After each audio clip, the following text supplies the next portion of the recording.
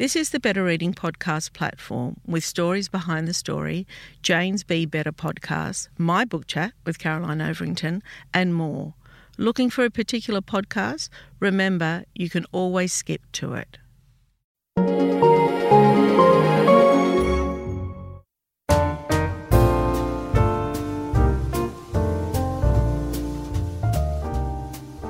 Welcome to the Better Reading Podcast, Stories Behind the Story, brought to you by Belinda Audio. Listen to Belinda audiobooks, anywhere, everywhere. Hi, this is Cheryl Arkle for the Better Reading Podcast, Stories Behind the Story. We talk to authors about how they came to tell us their story. Andrew Daddo, welcome to Better Reading. Thanks, Cheryl. We're already laughing. I mean, this guy just makes me laugh. We just had, a pre-conversation before the podcast started. And let me tell you, we're doing this remote. We're doing it via Zoom. Andrew's not in his pajamas, but I am. So I've got the video off, just so you know. Yeah, just so you know, I'm unshaven. I haven't done my hair, and I haven't got much of it. And I'm looking at a beautiful picture of Cheryl leaning against a bookcase, with her hair done, yeah. And she's looking at me going, It's exactly not what's happening. Okay, now, Andrew, the reason why I wanted to talk to you is these are really strange days, and there's a lot of challenges that have been hit, that have hit families, huge challenges. And one of them is the so-called, having your children at home while you're trying to work, but also homeschooling. Now, I spoke to a friend of mine, Mary Ryan, who's an educator, and she said that homeschooling is actually an accredited thing to do, but we should be calling it remote learning or learning from home. So talk to me about your view on learning from home or remote learning.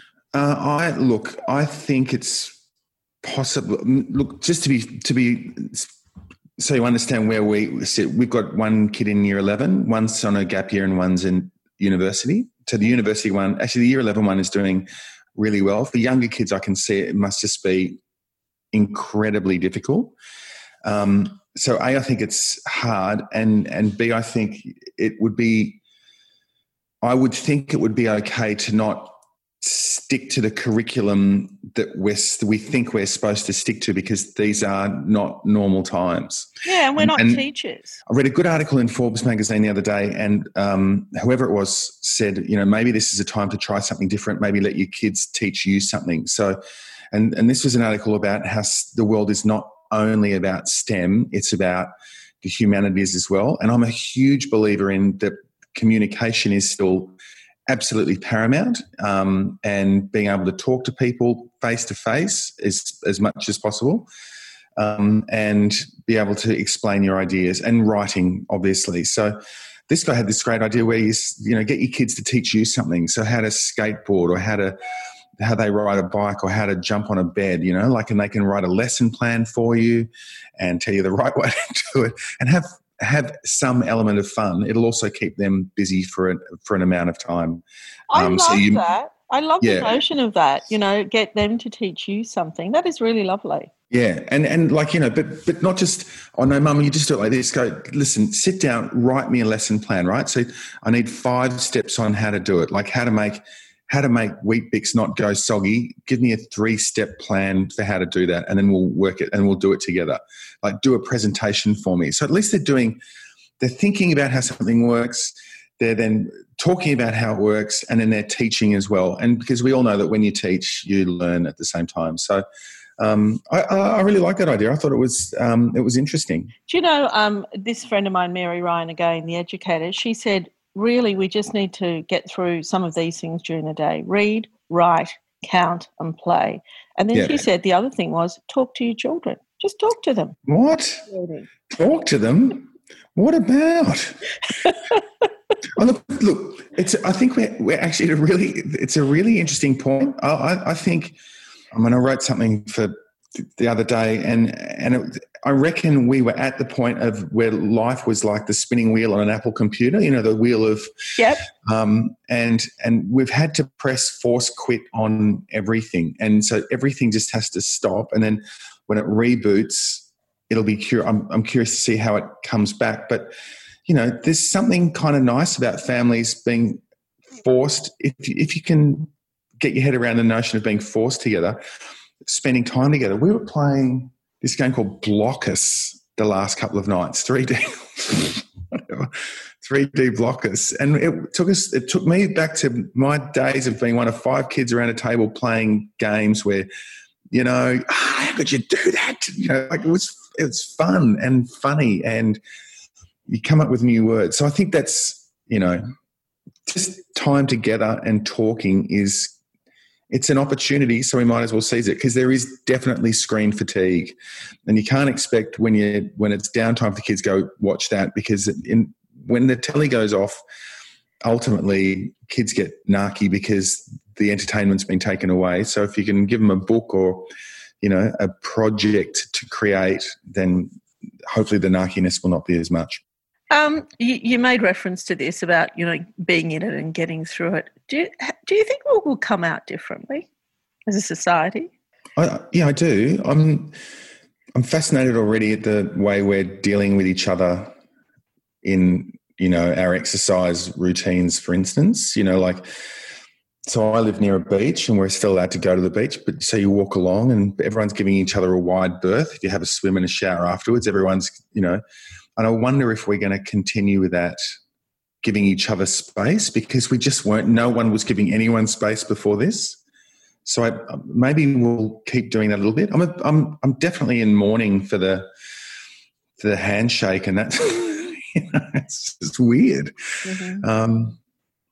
Yeah, I mean, I hope we come out of it with a bit more respect for each other and each other's feelings. I hope. Yeah, I hope so too. I live on my own, and I'm really missing. I always thought I was a homebody and I was good at it, but I'm really missing the human contact terribly. Even with a podcast like you and I chatting, I feel that this has been a difficult process for me because I get my cues from human contact, I guess. Yeah. Don't you think that we do that socially? Maybe we've forgotten what that, like you said, like the handshake, like the pat on the shoulder, like the, you know, the air kiss even. More. Yeah, right? Yeah, we do. We definitely do. And hopefully that's not, I mean, I'd hate to look back in 20 years and go, oh, yeah, we used to shake hands and we'd raise our children and we'd raise our young men to look a man in the eye and shake their hand, and, you know, it'll be terrible if things like that are gone. But it's, you know, it's an interesting time as well. You know, it's a time for stories. It is literally a time for stories, and it's a time for escapism, and a time to either create the stories or read the stories to take us from this world and into another, possibly more exciting or more emotional or more challenging place. So really, if we can use the time better, we can really benefit from it. I'm going to read this Philip Pullman quote, which I've always loved. After nourishment, shelter and companionship, stories are the thing we need most in the world. Yeah, I think I would maybe put stories, well, I definitely have that in that list. Maybe, I mean, you need shelter and nourishment. Yeah, companionship. Yeah, okay, stories. Yeah, okay, yeah. 4. That seems fair enough. So a lot of people have said to me, how is your industry coping with the coronavirus? Well, one, and you would have seen the same, astoundingly, independent bookshops, all bookshops, have risen to the occasion. Where they haven't been able to stay open, they've closed their doors for people's safety, but they're picking and packing and delivering. And I have been moved to my core about how these shops are getting books to people because they know that they need to read. Have you been seeing that? Yeah, but I think also the other part to that is it's their business, and and staying valid and staying alive. So, yeah, look, you know, let's not even talk about the business. So it's getting stories to people is crucial, and I think they're doing a terrific job, and we'll find new ways to do things. I mean, I reckon offices and, you know, professional folk are going to go, hang on a second, why have we got 12 stories here? Can we get away with 6 stories in this building and maybe work another way? And we're finding another way to work. Yeah. Okay, so I'm going to finish off here, but I want to talk about just very quickly about what you're writing. So your most recent book was Atticus Fantasticus, and you write for what age group? Talk to me about your books and for what age group. And they are funny, they are great stories, and they're really good books for kids to read themselves and out loud. Yeah, look, I went to young adult for 2 or 3 years, and I'm back to that sort of middle grade sort of what's it called, stage 2, I think. So it's grade 3, stage 2 and 3, and still writing picture books. So I've got a new picture book with ABC Books for I don't know when, must be next year, which I'm really, really excited about. It's one of those from the heart books. But I love writing for the younger kids, for this, the idea of having a pirate and he goes on an adventure and he's 10 and he's got no parents, no teachers, no adults, no one to tell him what to do, and he's with a bunch of other kids and they go and have adventures, just really struck a chord when I started writing it. And now that I'm sort of deep into book 3, well, book 3 is done, so that's coming in September. It's fun, and I really think we need, all kids need fun all the time anyway, but I think now I don't know why the world said, you should be writing this now, but it just seems like the right thing at the right time, because it is fantasy and it's pretty stupid, and there's Vikings and there's a Kraken and there's there's not a bearded lady, but there's not far off. No, and we might have spoken about this the last time we recorded a podcast, but when I read your books, it makes me think that this is you at a young age. Oh, yeah. Oh, yeah. Yeah. But the thing is, Cheryl, it's me. I'm Atticus, but I'm Atticus's father, and I'm the dopey, I'm the grumpy guy down at the docks going, "What do you think you're doing?" I'm like, and I'm the Viking. I mean, the second one, there's a Viking, Bjorn Ironhead, and it's really all parts of yourself, and the parts that you don't like about yourself, they're the grumpy bastards, and the parts that you do like yourself, they're the caring, nice. And there's some really lovely.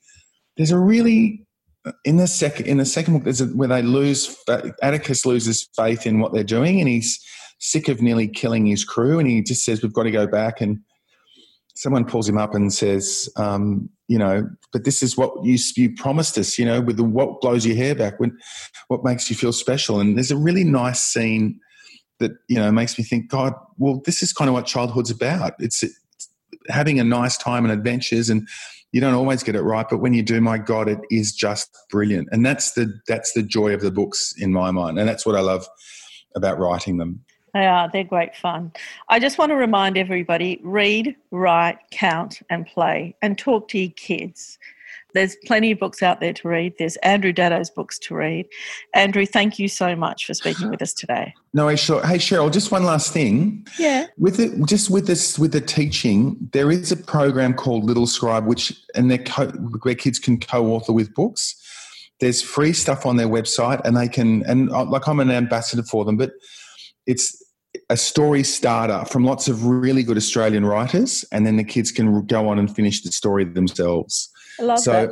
Tell me again, what's it called? It's called Little Scribe, littlescribe.com. If you just go to the website, there's a free section, and then there are other sections as well, but you'll find things there that just to give your kids something to do. And the last thing I'd say is for parents with this schooling, don't let a missed comma or full stop or badly structured sentence ruin a whole story. Just forget about it for now. Look at the story. Don't sweat the spelling. Don't sweat the I's and the dots on the I's and the crosses on the T's. Just enjoy the story for now, because this is where we create writers. And at this time, we wanted to build their confidence up and help them with their stories and let them write the dumb stuff, because the dumb stuff becomes the good stuff later. Love that. Thank you so much. Good on you, Cheryl.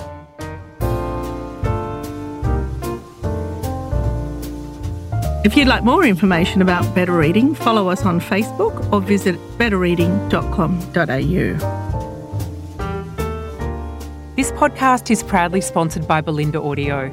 Belinda audiobooks are available on CD and MP3 from online booksellers and bookshops everywhere, or you can download from Audible, Google Play or the iBook Store. We've also created our own app called BorrowBox that's available from both the App Store and Google Play. All you need to do to get it working is to download the app, join your local public library, and you'll gain access to the world's best collection of ebooks and e-audiobooks available for you to loan on your phone or your personal device. Belinda, we're here to enable you to escape, imagine, grow, and be inspired through the power of storytelling. Belinda Audiobooks. Anywhere, everywhere.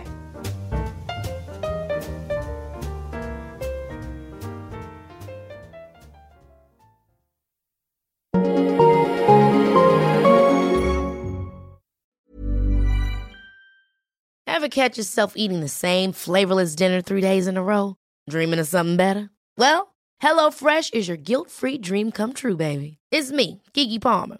Let's wake up those taste buds with hot, juicy pecan-crusted chicken or garlic butter shrimp scampi. Hello Fresh.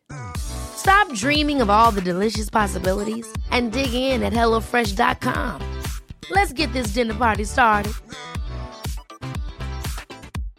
Hi, I'm Daniel, founder of Pretty Litter. Cats and cat owners deserve better than any old-fashioned litter. That's why I teamed up with scientists and veterinarians to create Pretty Litter. Its innovative crystal formula has superior odor control and weighs up to 80% less than clay litter.